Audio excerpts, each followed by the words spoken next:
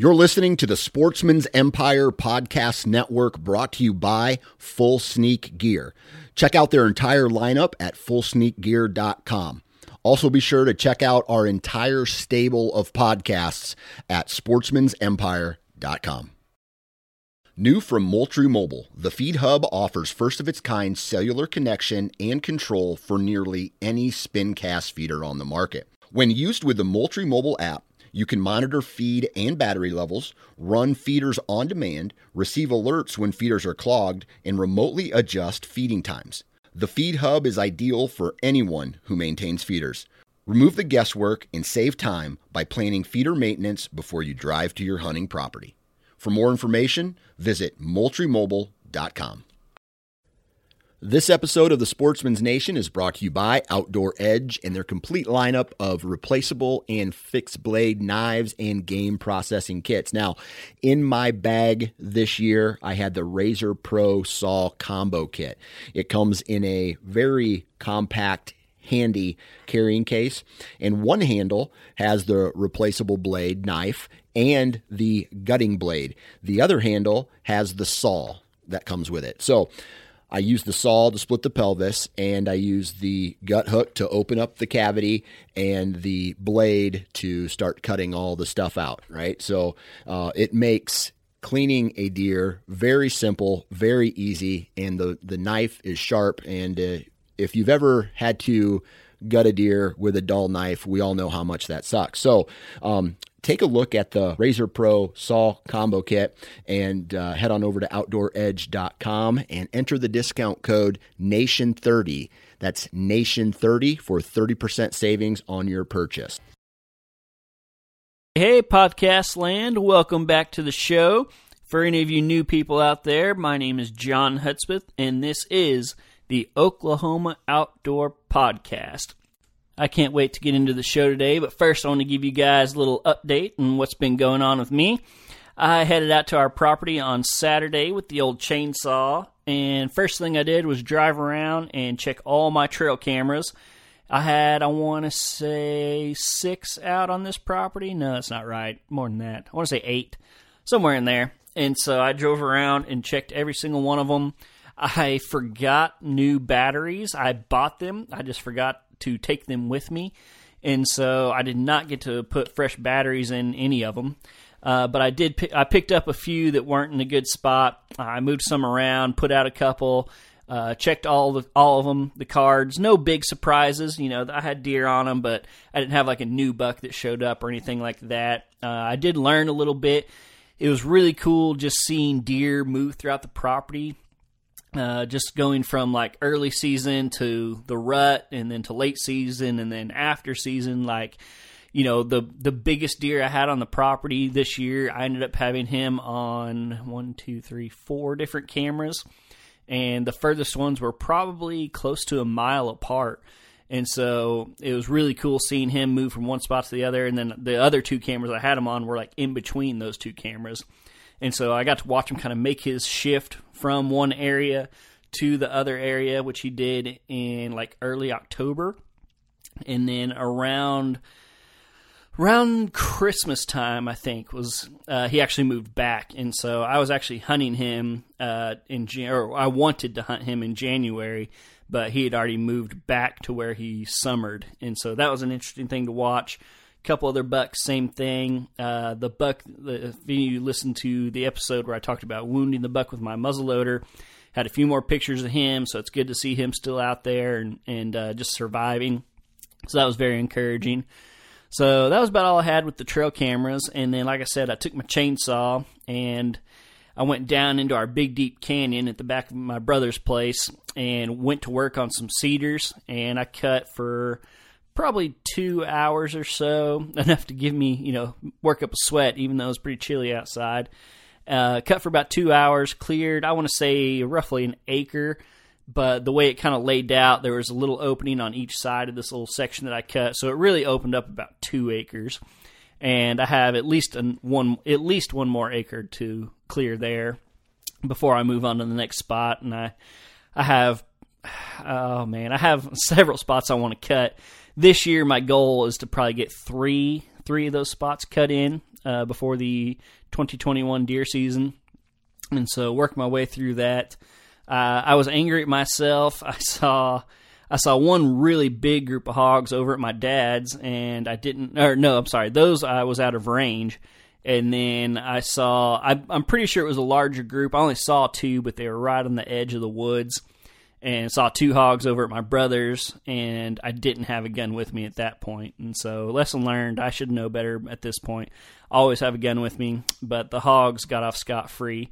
I also discovered over at my dad's, we have some river frontage, and we've been losing little bits of land here and there as, the water rises and stuff. And we had some trees finally growing along the bank, and we were real excited about them. We'd actually tried to plant some trees there before, just to kind of stabilize the bank to keep it from washing away. But we finally had some just naturally pop up, and they were probably about 4 or 5 years old now at this point. And so they were finally, getting some size on them and, actually doing some good. And I was just driving around and kind of drove down there, and a beaver has gone to town on those trees. I was so angry.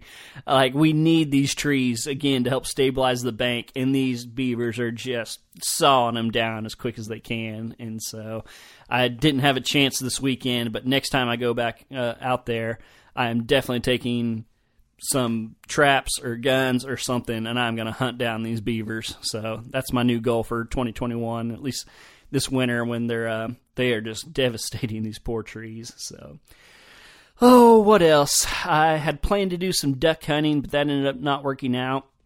And by the time this episode drops, duck season will be over. And so missed my chance there. I did kill a few ducks this year, but honestly not near as many as I usually do. Just kind of the way it worked this year. And, when I don't kill a buck until January, it just takes a lot out of my duck hunting time. And so what else? I guess that's about it. A lot more I want to do out there and before turkey season, kind of like I talked about on the last podcast, but that's all I've got to do for now. So moving right along into this week's podcast, I've been kind of saving this episode, but I'm ready to get it out there. This is an episode that me and my brother and two of our good childhood buddies recorded on the way home from our 2020 Idaho DIY elk hunt.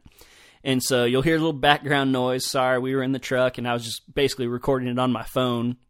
But it's pretty entertaining, I think. I think everybody can learn a little something. We sure learned a lot on this trip. This trip was a whole lot different than previous years. This was the third time we've done this trip. And then, I don't know if I've mentioned it or not, I went to college in Idaho, actually, so I did quite a bit of elk hunting while I was up there. And so, since I graduated, we've gone back a couple times, and this was coming home from that trip. And so it's just it's fun looking back on it and remembering. And the reason I wanted to do this time of year is because we're kind of we're starting, tag season. Whether you're applying for tags or you're looking into over-the-counter tags, all that is coming up real soon. So I wanted to let this episode go to kind of hopefully teach y'all something, get the conversation started, and hopefully inspire you to do a little research so you can go on a trip like this yourself. So we had a great time. I'm going to let the episode roll. I don't want to ruin any of the stories right now. Again, this is me, my brother Luke, our friend Ryan, our friend Charles, and then I had an old Idaho buddy, Jasper, who was not on this because he lives in Idaho still, and he was actually still hunting while we recorded this on the way home. So enough of my yammering. I'm going to go ahead and play this interview. Again, I'm sorry for the background noise. Like I said, we recorded it in the truck. We had a really long 24-hour drive, and I think that we recorded this somewhere around hour 18 to 20, so we were all pretty exhausted from the drive. But anyway, I think you guys will enjoy it. You may have to turn it up a little bit to hear us talking, but here we are on our drive home from our 2020 Idaho elk hunt. Hey everybody, welcome to the mobile podcast. If you hear a little background noise, that's because we're recording this in the truck on our way home from Idaho. We've been in the truck about 20 hours already on the way home. Still got about 4 left to do, so we're a little tired and a little wired, but we want to turn the podcast on and just basically tell you all of our stories and what we learned, what we did wrong, what we did right. And so yeah, we're going to get right into it. But first, I'm going to let these guys introduce themselves real quick, starting on my left. I'm John's older brother, Luke. I'm Ryan. And I'm John's friend and confidant, Charles. And the four of us have known each other since, I don't know, over 25 years, really. We all grew up together. And then, unfortunately, not on the podcast is my good buddy Nathan Jasper, who spent the week with us. He's from Idaho. He and I met in college, and we meet up and hunt together. So he's not here, unfortunately, but he's actually still out there hunting. So, yeah, we're wishing him luck. But anyway, so just to give a quick little background on the trip. We've been planning this for really about 2 years. We tend to go every other year. But two of these guys had to have kids last year, and we were supposed to go, but we didn't get to. So got postponed to this year. So we were obviously doing a archery over-the-counter elk hunt in Idaho, and we packed up and left on a Friday night. It's about a 24-hour drive. We drove all the way through the night. We got to camp about, I think it was about 11 o'clock when we actually parked up in the mountains. 11 at night.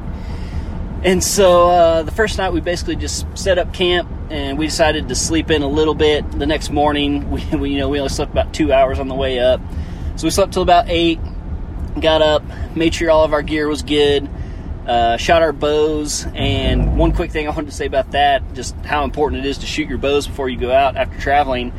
2 of the 4 bows needed to be adjusted after the drive, so just wanted to throw that out there. Always shoot your bow. Oh yeah, mine was off at 20 yards by like 5 inches. Yeah. So mine was about 5 or 6 inches. Yeah. So yeah, always shoot your bow. So we got that stuff dialed about probably 10:30, something like that, and took off out the mountain. And so I'm going to pass to Luke. Luke's going to kind of run us through the first day a little bit. So one thing we wanted to do this year different, we usually just kind of set up a camp at the base of the mountain by the pickup, and we used to bring this really crappy wall tent. We threw it away after the last trip, so this year we decided to all get backpacking gear and do spike camps out there. We thought it was going to be a big advantage to basically hike in, basically spend the whole first day just hiking into the backcountry. But the route we chose ended up being a little more difficult than we thought. We made it to where we wanted to go. After taking a wrong turn. Yeah, after taking a little bit of a wrong turn. Went up the wrong drainage and quickly turned to plan B, but it worked out. So. And eventually made it up to the spot we wanted to get to, and had a little bit of time to hunt that evening from where we were. One thing that we didn't plan out very well was basically we ended up camping in probably kind of a prime spot, sign everywhere, which there was sign all over the place, everywhere we went. I think we all did pretty good, but it was also kind of a shock to the system going from 500 feet at home, driving all night, and then just immediately throwing on our packs basically and heading up 2,000 feet in elevation. Yeah, from our base camp to where we camped that night was 2,000 feet, and I think we were at 9,500 feet. Yeah, and like Luke said, we had just come from 500 feet, and so quite a shock. Yeah, that was. I think even our Idaho native Jasper was huffing and puffing pretty good, and at one time, me and him were kind of up in the front, and he kind of looked at me and was like, "Screw this, we got to find something different." So we kind of bailed on that drainage and side-hilled up another spot to get up to the top of the ridge, and then took the top of the ridge up the rest of the way, because that drainage just got pretty nasty with a lot of downfall and stuff. But yeah, so that was kind of the death hike. But after a few days of being up there, we ended up making, I think all of us at different times, made pretty much that exact same hike at other times and did it a lot easier. So we definitely kind of got our legs under us after the first couple of days and were able to do that. So we got up, I think it was about 5 o'clock when we got up to the little bench we were going to camp on, and got our tent set up real quick, and then split up for the evening to do some glassing. And Ryan, Charles, and I went up, and then Luke and Jasper went down. And I'm going to let Ryan tell y'all a little bit about what we saw that evening. Yeah, we got up to really probably the highest point on that ridge line, and we're able to glass over a meadow. I mean, we pretty well sat down and spotted some elk kind of in a different drainage, and they were feeding out towards the meadow. And at the bottom of that meadow, we saw a little kind of raghorn 5-point push a cow down into a little bowl, and then he ended up coming back out later. What were they, about 1,000 yards from us? Yeah, I think we figured out about 1,200 yards. About 1,200 yards. And that was a pretty good sized meadow. I mean, we didn't know that until we went over there the next day. Yeah, and then those cows, they were in that kind of that other drainage. They ended up working out into that meadow, and we knew, or we didn't know, but we figured there had to be a bull with them. And sure enough, finally, a bull came out with him, and he was. I mean, we never got that close to him, but he was a very good bull. I mean, he was big. 6-point. His fourths were very noticeable. I mean, they were extremely long. So I mean, he was a 300+ bull. I mean, he was really nice. Yeah. And so that was really exciting. That first evening, seeing, what did we see, Charles? Like 15 elk. Yeah, I think there ended up final count being like 13. Yeah, 13. So 2 bulls. One of them really good. One of them we'd all be happy with. And we even heard a little bit of calling that night. And we had some bulls responding and bugling. And at that point, I don't think we had seen any other hunters yet. No, we hadn't seen any hunters that day. And a couple at the bottom. Like we knew there was. Yeah, there was a bunch of camps there, but we just hadn't. So we thought maybe we'd gotten back there, and we're sitting good. Yeah, and so we had watched the raghorn push a cow into this bowl, across the meadow and into this bowl. The bull came back, and then the big bull pushed his cows all the way across the meadow into that same bowl. Yeah. And so we thought we had our position A. The only thing we hadn't figured out was water. Yeah. It was very, very, very dry this year. And actually, so we were camped on the creek, and we didn't even have water at our camp down at the bottom. It was kind of funny, like as you hiked up, you'd be next to the water, and then the water would just disappear. And then you'd come to another spring, and you'd have water, and that one would disappear. And basically, we kept expecting to find another water source, and we didn't. And so by the time we hiked up to 2,000 feet, we had already used quite a bit of our water, and we had no chance of getting water up at our camp.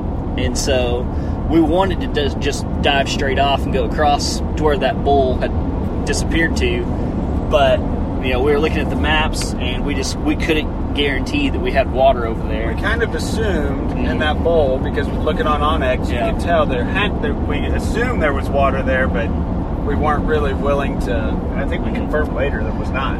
No, there was. There was. Yeah, we confirmed later that there was, but at the time we didn't know it. Yeah. And so, real quick before we end day one, I want to let Charles tell the story. Ryan actually got a shot at something. Yeah. I'll let Charles tell it. Shoulder's still feeling that a little bit. As we're at the top of this scree, I mean, just a little scree field, looking across, watching these bulls, I take my my binoculars down, and I notice a little head pop up in front of us, and it's a grouse. And I'm not real well versed in like the different species of grouse, but it's pretty high up there. And so I kind of over to these guys, and Ryan had told us on the way up that people have been known to hum rocks and kill grouse. And so I see the look on his face as he picks up a rock as he proceeds. Granted, it was a good throw. He skips it. He skips it into the bird, but the bird was able to get away. Yeah. So, but you were at 0 for 3 on grouse? Well, 0 for 2, but I missed one of them twice. Badly twice. So that pretty much ended day one. And so we went back down to camp. Luke and Jasper were there. Had our first, overnight up in the mountains, and it was cool. Woke up the next morning, and again, we really wanted to get, we talked about it again, maybe trying to go straight to that bowl, but we couldn't risk it. We didn't, if we got over there and there was no water, we would be kind of screwed.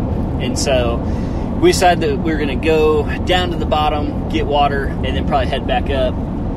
But we decided to hunt our way down, and we were getting responses. We were calling, and Jasper had kind of warned us. He'd hunted a day before we got up there, and he had warned us that they were being a little call shy. And so we were kind of holding back on the bugles at this point, doing a lot of cow calling, and I think that was an understatement. Yeah. At that time we didn't know how call shy they were. But there was a bull, and we ended up hearing this bull all week long. He had like a real weird kind of grunt. He never really fully bugled. It was just kind of a weird grunt, or we'd hear him chuckle, and He had a real slow chuckle. Yeah, slow chuckle. Kind of sounded funny, and I wouldn't say we had a close call with him, but he was responding to us. And we hunted our way down, and then just kind of the lower we got, the less interested he got. So got to the bottom, got our water, decided to split up. Ryan and Jasper headed up one ridge, and I guess Luke, did you go with them that second day? I don't remember. No. Yeah. Ryan and Luke, y'all went together, and y'all went up. Yeah. And then Jasper and me and Charles decided to go to that meadow where we had seen the elk the night before. Wasn't a terrible hike getting back up there, but it wasn't fun either. It was a lot easier than that first day. A lot easier than the first day. And we decided to split up. Jasper went to the left side of the meadow. Charles and I went to the right. And I should also mention, Charles actually did not have an elk tag. The state of Idaho sold out very quickly this year. Thanks, COVID. Yeah, thanks, COVID. Charles tried to get a deer tag. They had also sold out of deer tags, and so he had a bear tag. And so he was tagging along, being a great sport, helping us out, looking for a bear. So Charles and I make it all the way over to this bowl, and we're trying to decide whether we want to set up kind of more on the meadow part or the bowl part. We finally decided we're going to set up kind of at the edge of the bowl where we can peek over and look at the meadow. And all of a sudden we look over, and there's another hunter, and kind of like normal civilian clothes. Yeah, shorts and a t-shirt. Like just walk around town clothes. Yep. And he walks up to a tree, probably no more than 50 yards from us, and proceeds to strip down to his underwear and give himself a little washcloth bath. And I'm sitting there talking to Charles like, is he going to sit there? And sure enough, I see him, and he has boots already under the tree, and he pulls out these boots and puts them on. And so I'm like, Charles. The funny thing about the encounter is it totally showcases our natural tendencies to react to adversity. John's giving him the benefit of the doubt. Hey, I'm gonna go talk to this guy, and immediately my deal was this guy's pissing me off. I'm not moving. I don't care what he's doing. John was he had his stuff sitting under that tree. Yeah, I thought he might have just went down to get some water or something, but he had pre-positioned boots all over the place. Yeah. Oh yeah. So anyway, I let him get dressed, walk over there. And turns out we had walked by his camp on our way up, and this guy, his name was Neil. He was an older gentleman, and he's basically living all of our retirement dreams. He got up there August 25th, 5 days before the opener, and started setting up tree stands and trail cameras, and he's up there for the entire month. And so he had a trail cam down basically in the bowl where all those elk had been going. But he was a really nice guy. We talked to him. He kind of gave us some pointers, actually. He said he'd been hunting that area for 25 years. 92. Yep. And it's kind of funny.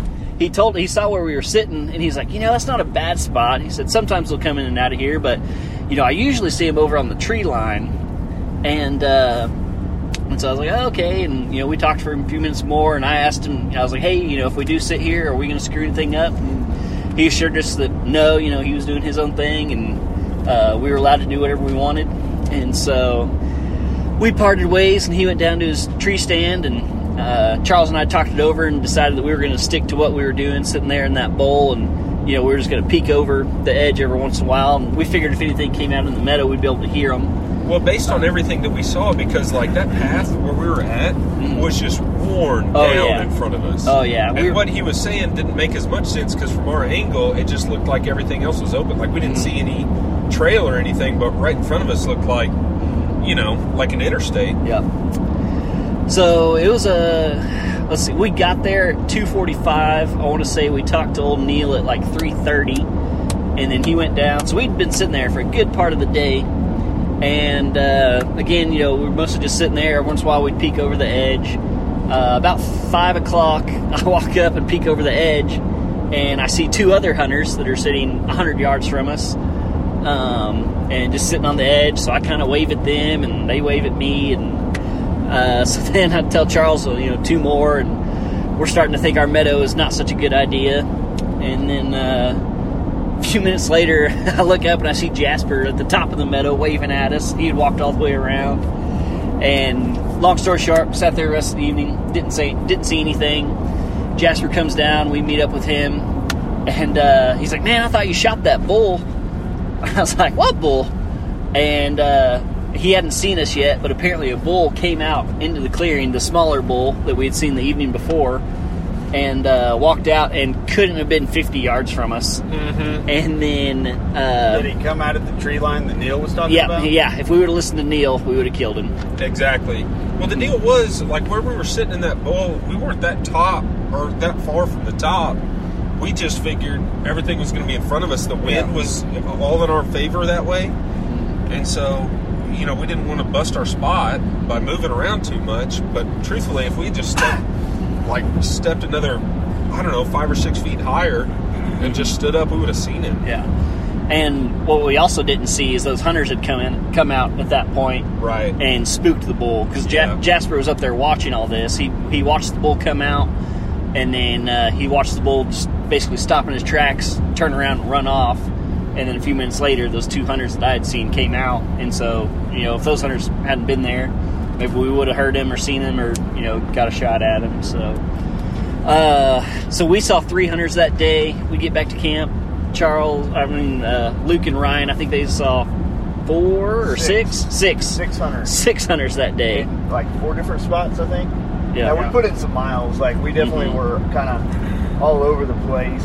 Because we kept seeing hunters. Yeah. And basically, hunters was the rest of our trip. I mean, we'd first day we didn't see any somehow, but the rest of the trip, every day, multiple times a day. Pretty much until, the last day and a half. We'd pick what we thought would be a good spot, and we'd get there, and either somebody would already be there, or as soon as we sat down, somebody would come strolling past. Well, I know we talked about it while we were out there, but did anyone keep an actual tally of how many states we had covered? I was about to bring that up. I mean, we had Minnesota, New York, Pennsylvania, Iowa, California, North Carolina, Virginia, Nevada. I didn't see that one. Well, we talked to that Charles Wright, that guy that was glassing. He was from Nevada. Yeah. Not to mention just the other people from Idaho, the locals that were there. Pretty good representation. Yeah. And so that was pretty much the rest of our trip was hunters. And so, we described, that was the first full day. So the next day we're still back in the backcountry. And now, wait a second. Huh? What? Luke and I didn't get to talk about our sorry. Okay. Y'all talk about y'all's day. Oh, that's right. We had a pretty entertaining encounter. But we went up a different drainage, kind of the opposite way. And we ended up, we had a bull bugling and a hunter bugling, but it was the same bull that we had been hearing that kind of had that funny chuckle. And so there was me and another hunter calling to the same bull. And actually, we were talking about them being call shy. We're pretty sure that we never actually saw it, but we're pretty sure he had a herd with him. And it was really the cows that when they heard any kind of a call, they were pretty much heading the opposite direction. And of course, that herd bull's going to follow. And so I think if I would have been quiet, he was actually getting closer. Hindsight's 20/20. I think if I'd have just sat there, I think he'd have came right to us. But I started calling, and he got a little bit closer one time, and then started going the opposite direction.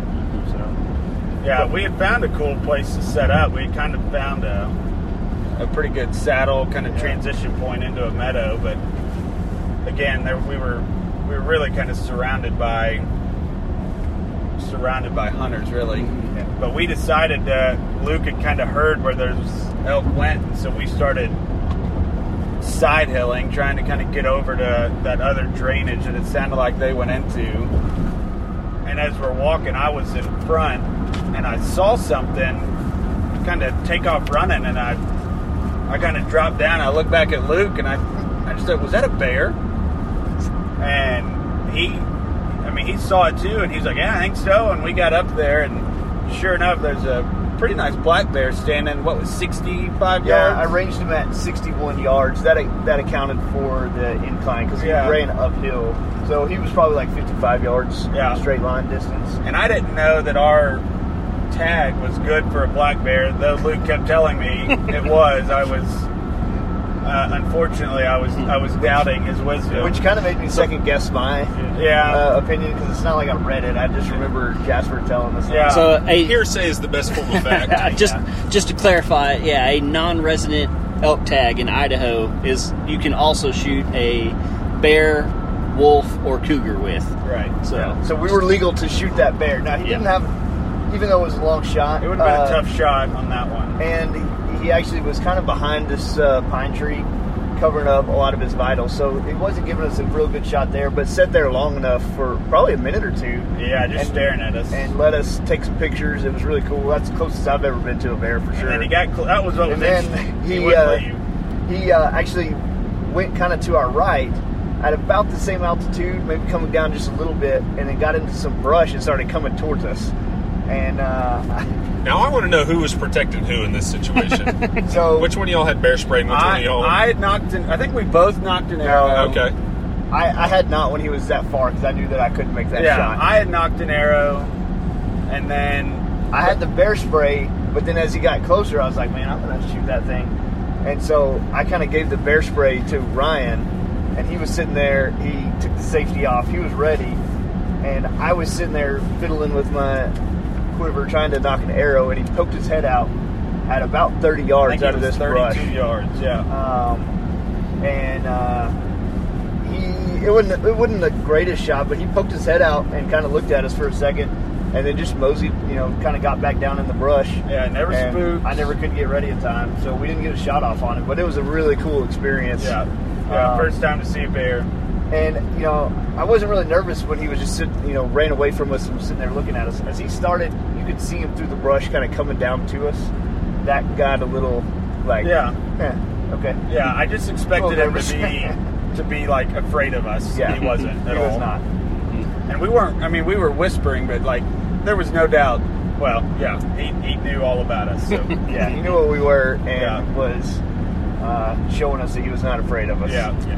Yeah, and so then we continued this side hill for a long time and never did get on those elk. Bumped into two more hunters. They were spike camping up on that. Like probably 300-400 yards from us. Yeah. So that was our eventful evening. So that ended day 2, and we camped down at some water that night because we had learned our lesson. Day 3, we woke up. Luke and I went and sat over some wallows that we had heard the chuckling bull at basically the morning before. He was in that area, so we went and sat those walls. Charles was all pumped about the bear and slightly angry that he wasn't with him. So I felt a little cheated. So Huey and Jasper went up there again looking for the bear/elk. Ryan decided to go to the meadow that we had been at the day before, and pretty uneventful morning that morning, pretty quiet. I'm pretty sure Charles and Jasper bumped into some more hunters. Yeah, we bumped into hunters, and then we were able to actually find that camera that you had put out. Oh, that's right. I left a trail camera up from a visit my wife and I did in late July, I think. So that was pretty neat. Lots of hunters on the camera. Lots of hunters on the camera. Definitely we ran into some of the same guys that Luke and Ryan had run into the day before. Yeah. I mean, nice guys, but there was one guy that his group spanned like 6 or 7 different states. Yeah, everybody out there was really cool. Like, yeah, I mean, really yeah, nice we didn't have any guys. bad encounters. You know, it was frustrating, but I think everybody was kind of equally frustrated at the situation, and so, you know, nobody was ugly, no fights or anything like that. So I think Luke and I were the first ones back to camp. We were going to meet back up at lunch. Everybody except for Ryan. He decided he was probably going to spend the day up there at the meadow. So Luke and I are chilling at camp, and down the trail comes old Neil. And Neil gave us a little, not mean talking to, but basically told us we were camped in a stupid spot because we were in a little meadow with water, and that's where the elk like to hang out and stuff. And it was right on the way to his tree stand. Yeah, right on the way to his tree stand for the morning. Then he kind of changed his attitude when we were like, okay, well, there's also a camp over here, a camp over here, and a camp over here. Yeah, when we told him about all the other hunters and camps and stuff, he was kind of like, oh. We were not the biggest problem in the area. And then while we were waiting on Charles and Jasper to get back, I was just playing on my phone on Onyx, looking around, and Jasper had sent us some pins of where he had seen some elk, the day before we had got there. And I was looking at one of them, and there's basically these two little, I wouldn't even call them mountains, little hills right off the road. And I kind of had the idea, I was like, man, these look just basically, it looked like a spot that people would overlook. We had overlooked it, but just judging by all the camps we were seeing in the backcountry, I was like, maybe it's just crazy enough that if we went over, basically right off the road, that nobody else is doing that. So Jasper and Charles come back. I know Jasper saw some elk that morning. We heard a bugle that we were pretty sure was another hunter, and so we kind of blew it off until we heard that same deep chuckling bull respond to it. And he was responding from the same area that we camped in the first day, seemed like.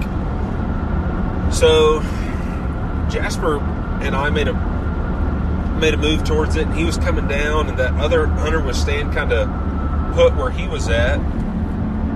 Anyway, long story short, Jasper went in, but that bull never showed himself, so we came down. But that bull was actually like, he wouldn't let out a full bugle. Yeah. Exactly. But he wanted to. Like, he was being fairly vocal. Yeah, he was being very vocal. Like, he would respond to most calls, throughout the day. And, we all heard him. I think every hunter in that whole area heard him multiple times. Like, he would let you know that he's there. Mm-hmm. He just wasn't going to come to you. Yeah. So Jasper and Charles get back, and we talked to Jasper, and I told him, I was like, hey, maybe we should go try this out. And he was like, yeah. He's like, honestly, I was all for this backcountry stuff, but I also, had seen these elk up close to the road. So we head back to the truck, hung out at camp for a minute, and that evening went up to that, we kind of nicknamed it the Mini Mountain. And Luke and Jasper kind of went to the north side. Me and Charles went to the south side and get up on top. And we had made a plan. Basically, they were going to go to the north, we were going to go to the south, and we were going to meet on the west side. We'd walked in from the east. And so we got up to the top. Charles and I got up to the top, and he kind of took one side, and I took the other. And it was looking pretty elky, but we weren't seeing anything. And then all of a sudden, Luke and Jasper pop up, and they got big smiles on their face, and they're like, what have y'all seen? And I said, nothing. They're like, what? Have y'all not seen anything? And Luke, I'll let you tell what y'all saw up there on top.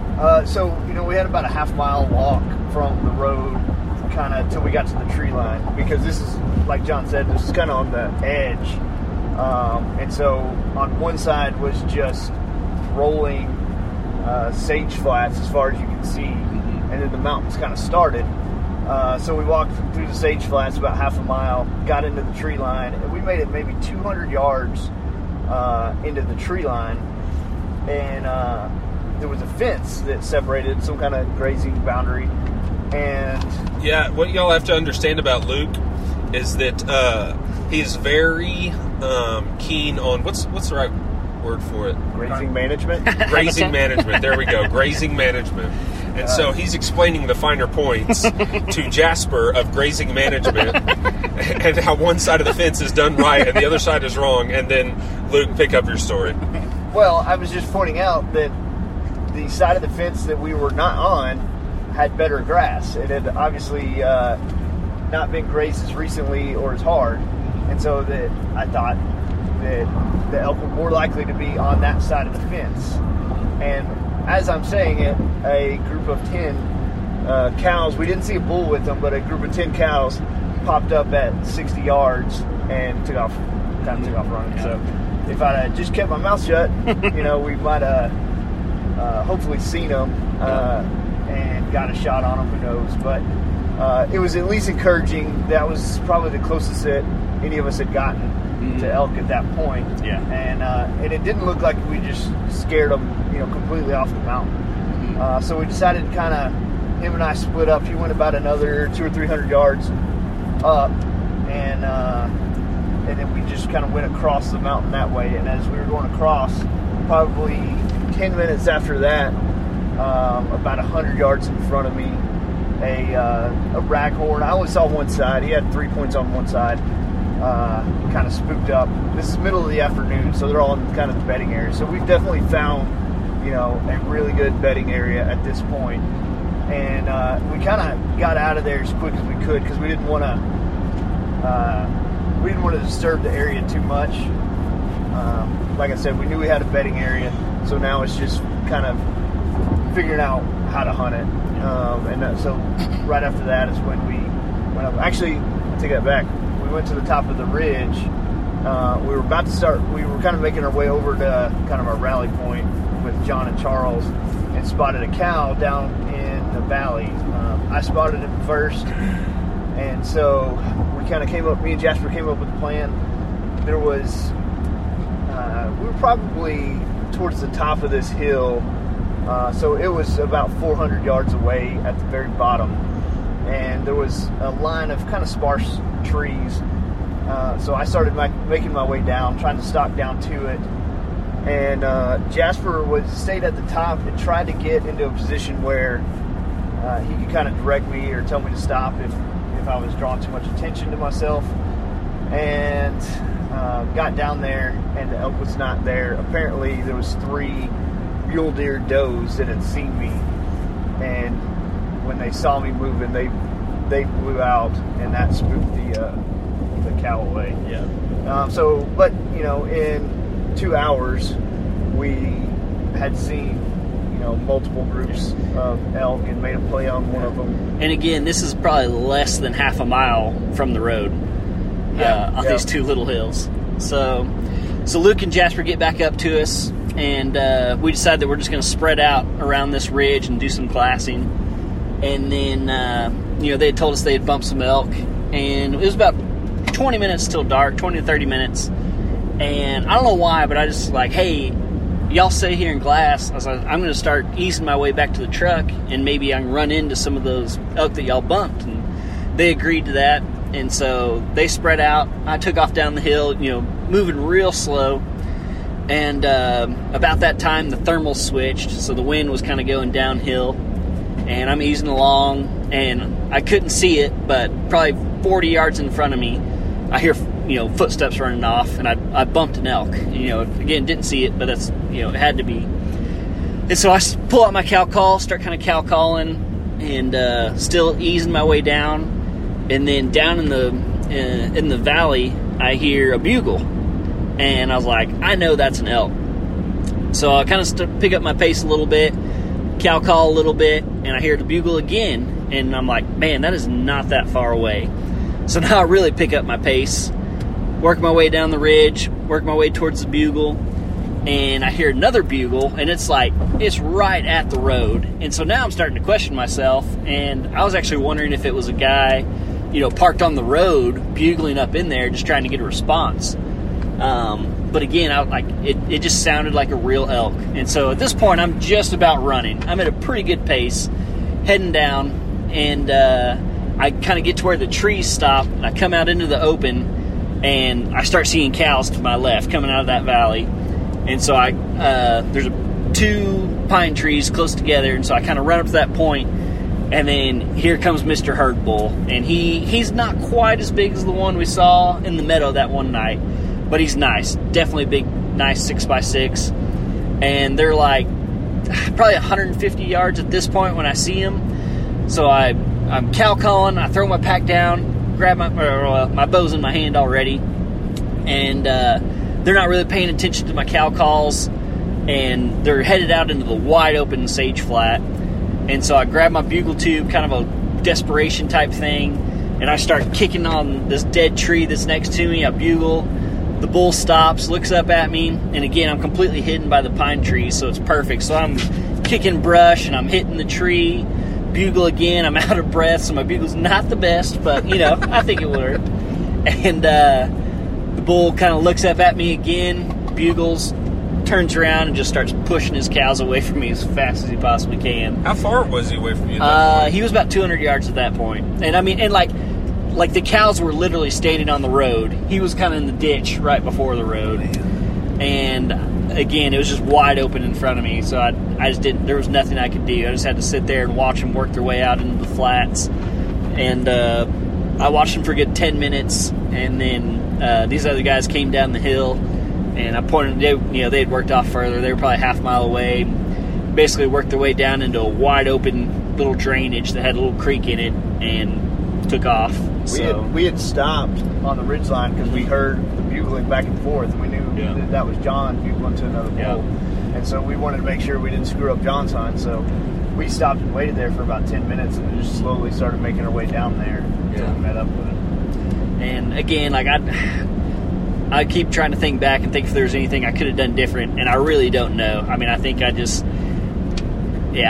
think I was too far to bugle for the bugle to work, I think that already being call shy, I think, if I would have been 100 yards closer, I think he would have had to come check me out. But just being at that 200-yard mark, it was easier for him to push his cows away than to come fight me. And it really... And also, we weren't familiar with that area at all. Right. Yeah, that was our first time in there. So we didn't do a lot of scouting in that spot because we were like, oh, it's right next to the road. Every Tom, Dick, and Harry's going to be in there. Ryan did have another encounter that evening. Ryan? Yeah. So the guys had told me that the hike up to the meadow was no big deal. It wasn't that bad. And so the only difference was I had my full pack on. Yeah. And it was a bit of a brutal hike up. It wasn't too bad, just a lot of blowdown through there. But I got up there, I don't know, maybe 10:30. Didn't hear anything on my way up, didn't see anything. So I kind of got to a spot that I think Neil had told us was kind of an elk highway. And sure enough, I mean, there was a couple of really good game trails up there. And so I found a spot at the top of the bowl, was going to sit there and just kind of see if anything happened. And I decided while I was sitting there, I was going to try to hike up to the very top to see if I could call my wife and check in. And I get up there, I had some signal, I call her. There was a mountain goat. Oh, gosh. I don't know, he was probably 700 or 800 yards away. So I was taking some pictures of him and was just kind of standing there on this big rock, basically. And then all of a sudden, about 15 yards behind me, I just kind of hear this. I don't even know what the sound was. Kind of a grunt, growl thing. And I turn around and there's another stinking bear about 15 yards. But luckily, I think we both, if he was wearing pants, he probably would have needed to change them too. I think we both scared each other pretty good. So he took off running and I jumped off of that rock and started heading downhill. If it was a grizzly bear, you'd probably be dead. No, I'd have fought him. So speaking of, was he black? No, he color phase. Yeah, he was a color phase, which that was probably some of my fear. All I saw was a brown fur ball, and I was like, man, I hope that's not a grizzly. But it wasn't near big enough to be a grizzly. Yeah. And going into the trip, we had done some research and asked around, and like there definitely was not a grizzly population in the area we were at, but several people agreed that there was a possibility that there could be a grizzly in the area. It would not be a surprise if we saw a grizzly. So. Yeah, so that was definitely the most excitement I had that day. I sat there all afternoon, and there was, again, that there was a bull bugling kind of in the drainage across the meadow. He was going back and forth with another hunter. But I was kind of hoping that hunter might end up pushing that bull and his cows out into the meadow and come down into that bowl, but I never saw him, and so I packed up and headed down. I didn't see anything that day other than the bear and goat. So we're going to run out of time if we keep going day by day like this, and really that was just about the end of the excitement.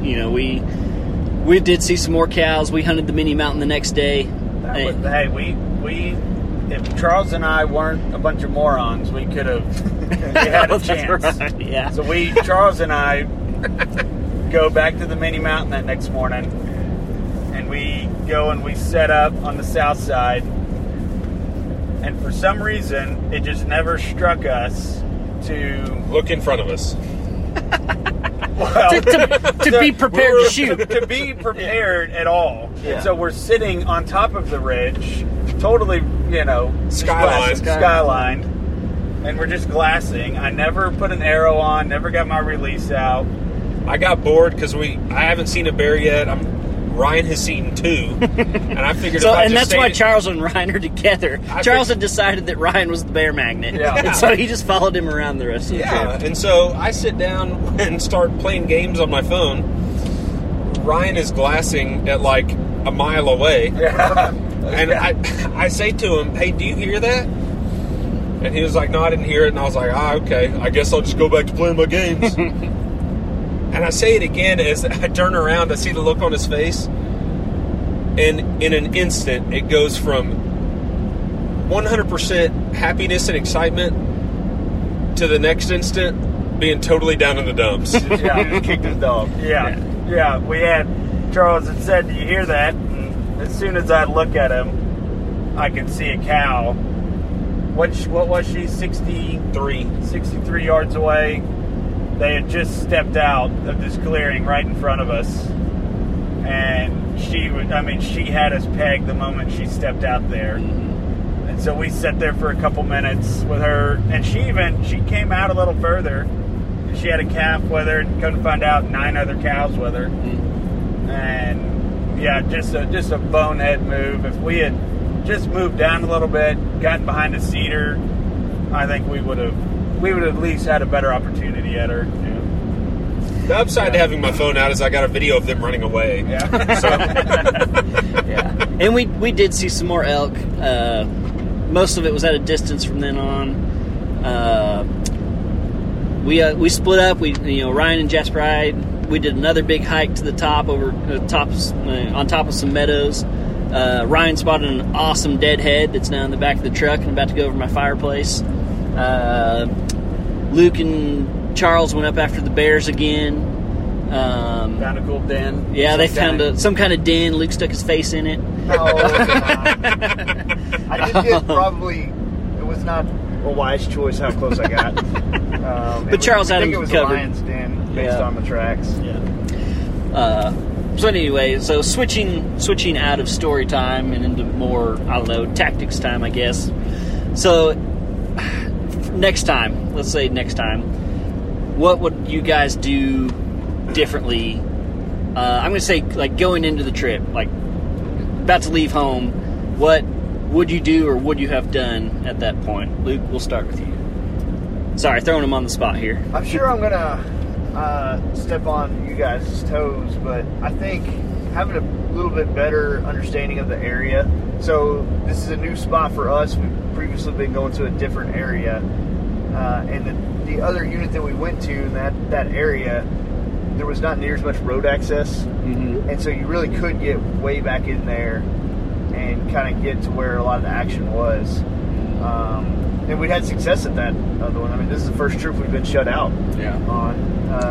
I think there was probably more elk here. Yes. But I think we did and a better. lot more sign. Like, you couldn't walk through the woods for, 15 minutes without seeing a rub or a well-defined game trail. Mm-hmm. But the hunting was tougher because of the roads and the pressure. Yeah, so, we were prepared to do spike camps and basically live out of our backpacks because we were basing it off of the last place that we went. but this place was, more conducive to basically just hunting out of the truck, or hunting from, the truck and from your base camp. Lots of guys with 4-wheelers and ATVs zooming all over the place. And so, because there was so much better road access and a lot of game there, it was much more crowded. I'm sure COVID didn't help us any. So, having a little bit better understanding of the area that we were going to go, I felt like, all of us did at least some scouting from, Onyx and Google Earth. But I guess none of us really considered that part of it. Yeah. Ryan, what about you? Yeah, I think it goes along with that. It's the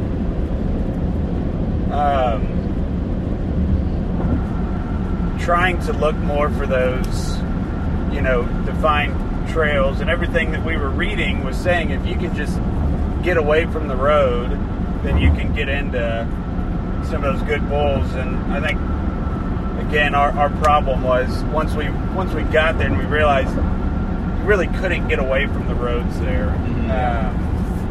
And so that was, just something I think going forward we'll just have to look at. I would like to look at least more closely. Is if we're wanting to really do a backcountry hunt, find a place that really allows you to do that. Yeah, it's a little more conducive for that.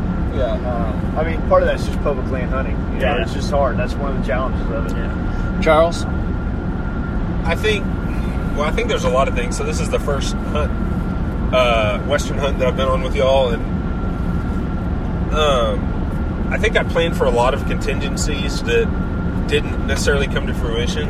I probably would have a much more focused plan when I packed. And an elk tag. Including buying my tag earlier. But, there was a lot of gear that I brought that I never used just because we didn't need to use it. Right. And that just kind of comes with experience. First time. But 100%. And so, the first 20 hours of our trip has been planning my Christmas and birthday wish lists, for next year. Yeah. Just to have some gear that's more conducive, but at the same time, my own training. So, me personally, I like to, strength train more than I like to condition, and I was not prepared nearly as well as y'all were for the vertical trek that was there. So I think that's probably what I would do more. Yeah. Me, my conditioning definitely wasn't where I wanted it to be. I did better than I expected, honestly. But I feel like you could never be in good enough shape, especially living where we live and trying to hunt where we hunted. Yeah, the altitude's always going to be a battle. Yeah, and I think for me, kind of along, obviously we keep saying it, the people, or at least we keep blaming it on the people being the problem. I think when we were checking the area out, we were saying, hey, if this drainage didn't work out, we can go to this drainage or that drainage. I think we need to be more prepared to go from this side of the mountain to that side of the mountain. Loading up in the truck and moving completely if it's not working out. And I felt like I had that thought in my mind going into this trip. But you get to a spot, you start learning it, you feel comfortable, you get to know the area, and you just get attached. And I feel like getting attached kind of led to our downfall, because the first 3 days were pretty action packed, but then the next day got worse, next day got worse, and the last day got worse. And so having that open mind, just completely packing up and going somewhere else, I think is going to be the takeaway I get.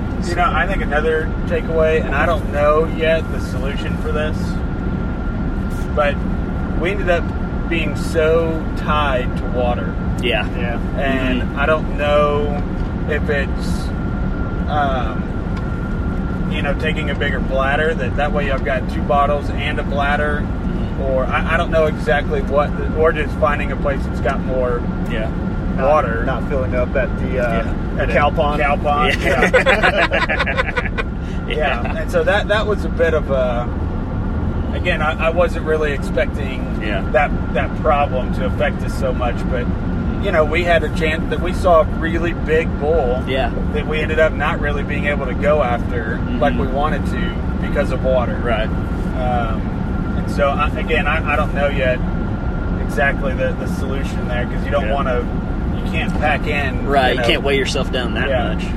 Well, I think that's kind of part of what I was getting at. You know, if we could just carry more water, and then I carried, you know, more versatile clothes versus like specific clothes to every contingency, then it would open up space in my pack, as well as, you know, not be a 1-for-1 trade, but if it's, you know, an extra 5 pounds, that's doable if my conditioning's there, you know, and if our conditioning's there, I guess, but I don't know. I would say one positive for the trip is, and one thing that I like about doing these Western hunts, because they're earlier, then, you know, we're all whitetail hunters, and so our season hasn't opened yet, and so it kind of helps get at least me like really in the mindset and a little more excited for our season to start. And like I already have some things that I need to work on. For whitetail, I've been, you know, spending half this drive shopping for some different stuff, equipment that I think I could use, and so it's kind of helped get me in the mindset of hunting season right around the corner. It got me practicing earlier, so you know that's a really it was positive good tune-up. Yeah. The other, I mean, as far as like good things that we did though, takeaways, like since we've known each other for so long, nonverbal communication when we were at a distance was really good. Yeah, that was kind of crazy. I remember one time, I think I was looking at Ryan, and we had like left. Yeah, it was when we were talking to that bull on the second morning, and we had dropped our packs and headed down a little bit, and Jasper and Charles were up top, kind of calling for us, and me and Luke and Ryan had gone down. I remember like looking at Ryan, making eye contact with Ryan, like pointing up the hill, pointing at my back, and then giving like little walking fingers, like meaning like I'm going to go get my pack, then we're going to go down, then we're going to keep going down. And I know exactly what he meant. Yeah. And you didn't tell me, and then what happened? A few seconds later, I show up with your pack. Yeah, Luke brought me my bag. It was great. So we're about to run out of time, but I got one more quick question. Everybody loves to talk about gear, so I want everybody to name one piece of gear they were glad they had, or just worked best for you, and one piece of gear you would either exchange or wish you had. We'll go the other way. We'll start with Charles. Charles probably has a long list. The gear that I would change out, so when I bought my pack, I bought like straps that would go directly from my pack to my binos, and it just limited me as far as when I would set my pack down, like taking my binos, I'd have to like carry them or just kind of do a quick fix with some paracord to tie them to myself. It just wasn't very comfortable if we were going on like a longer stalk. So that's one thing that that I wasn't super happy with. The thing that I loved, that I know y'all are going to probably be like, oh yeah, whatever, but I hate iodine tablets. And so that Sawyer system of the squeeze system, it's a cheap deal that frankly I didn't even pay for. Thanks, Ryan. But that was a lifesaver. Like even the smallest stream, I could get water from. So. Your cow pond water was slightly less brown than mine was. And no floaties. No floaties. Ryan? I was very pleased with my feet. I had the Darn Tough socks, and my feet stayed very comfortable, stayed dry, which I was really impressed with.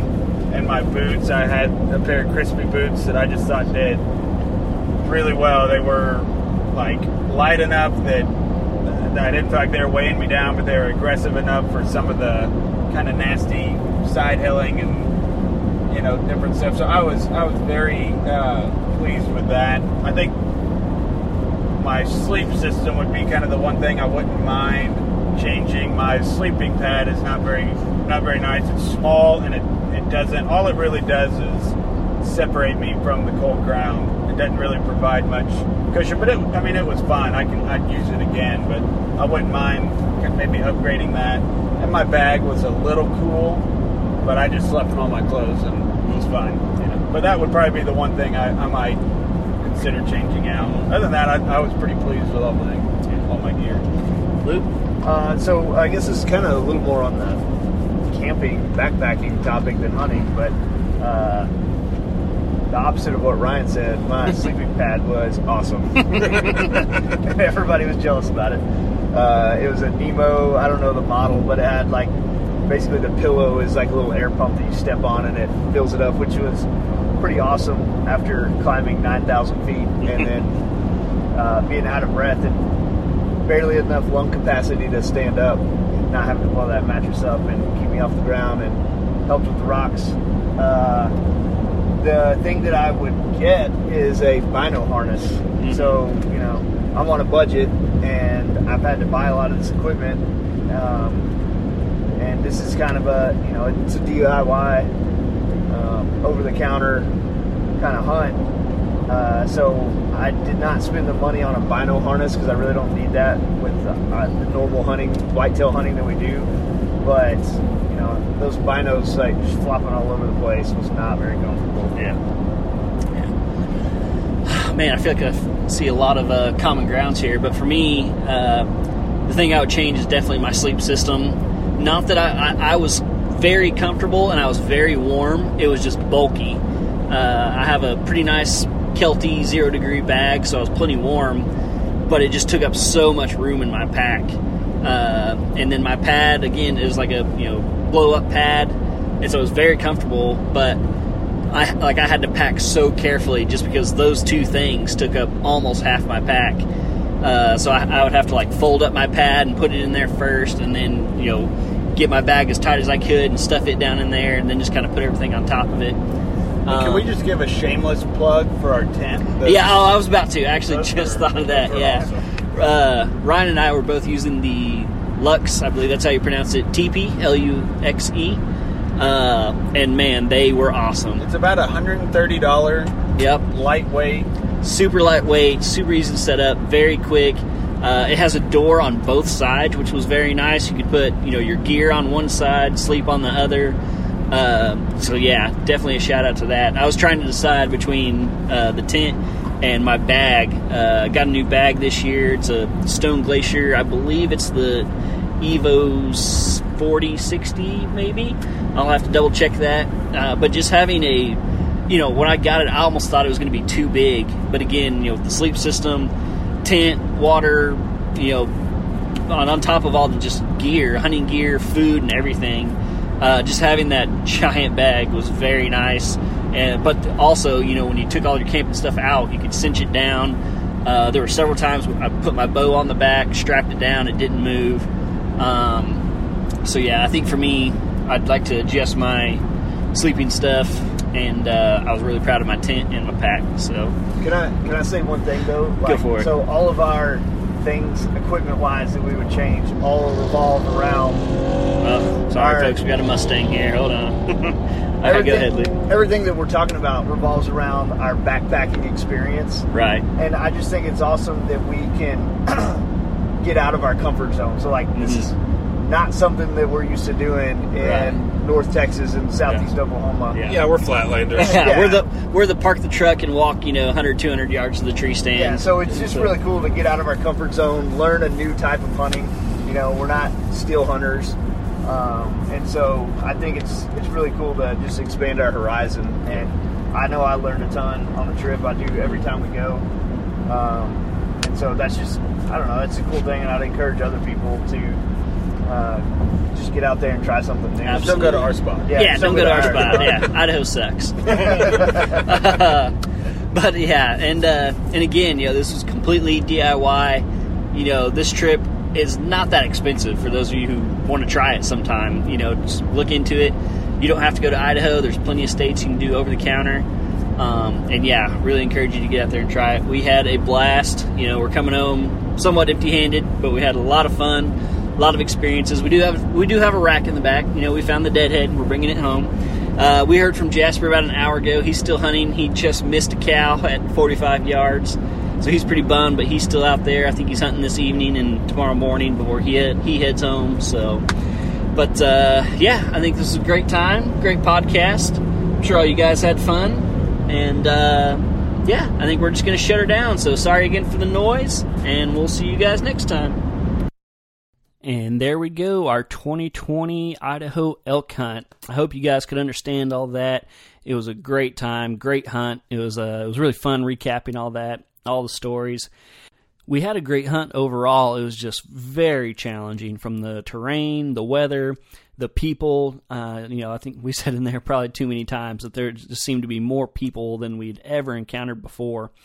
But again, I would encourage all of you guys to do some research and look into one of these hunts. They're really not as expensive or complicated as everybody thinks. And so with a little research, and there's tons and tons of resources out there to find all this stuff and in the different states. And yeah, I just encourage you to, even if you had to save up a little bit for a year or two, it's totally worth it just to get out there, throw yourself in a different environment, and try something new. So with that said, I'm running a little bit over, so I'm going to let you guys go. I hope you guys enjoyed it, and tune in next week for another edition of the Oklahoma Outdoors Podcast.